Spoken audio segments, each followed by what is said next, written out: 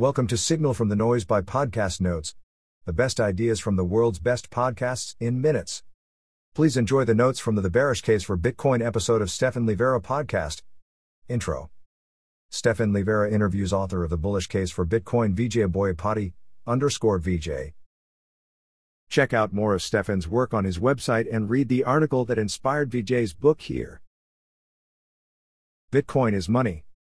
Store of value is the most essential aspect of money. Merchants want to accept savings as income.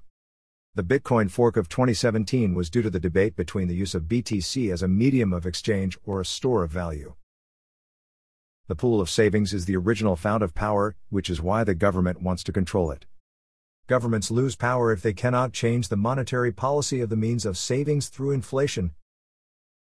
A useful money is bad money because demand will be shifting egg using wheat or cows as money. The price of the asset reflects its reservation demand. A common misconception is that Ethereum is valuable because of everything being built on top of it and smart contracts. In reality, it's the holders that keep the price what it is.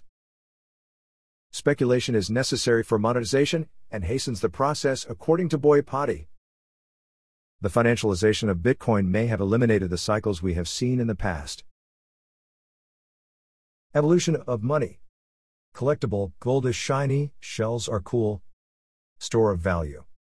Once it plateaus in its purchasing power, it becomes a medium of exchange. Unit of account. Money gets its value from its monetary premium, which is how well it works as the money. Bearishness. Big institutions are entering, but they're not holding their own keys. If a major crash happens due to the failure of a major custodian, it may take years for buyers to regain confidence. Counterargument: key management has improved drastically. Self-custody culture is strong. In 2008, liquidity disappeared from the system when people realized the loans were bad. Now, the financialization of Bitcoin is happening and institutions are loaning out Bitcoin and giving interest to the lender. If the loans are bad, there could be a massive liquidity crisis in the Bitcoin market. 2 supply overhangs: Satoshi's Bitcoin stack and the Mt. Gox Trust overhang. Mt. Gox overhang is about 150,000 BTC. If people were to dump the Bitcoin on the market, the price to absorb the shock will be lower. Counterargument: these trustees may now just be hodlers or large corporations. Sailor will be willing to buy, and it's highly unlikely Satoshi's coins will move. The Fed has the power to raise interest rates, incentivizing people to save in fiat. The Fed did this in 1980, halting the gold bull market.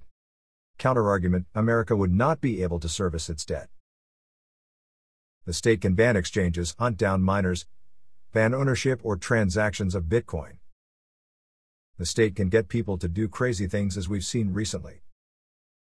Once Bitcoin reaches the market cap of gold, it will face its largest state-sponsored attack, according to Vijay.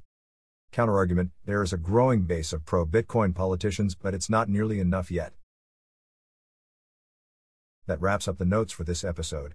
5-star ratings are very much appreciated. Don't forget to go to podcastnotes.org and subscribe to our free newsletter. The top 10 ideas of the week. Every Monday.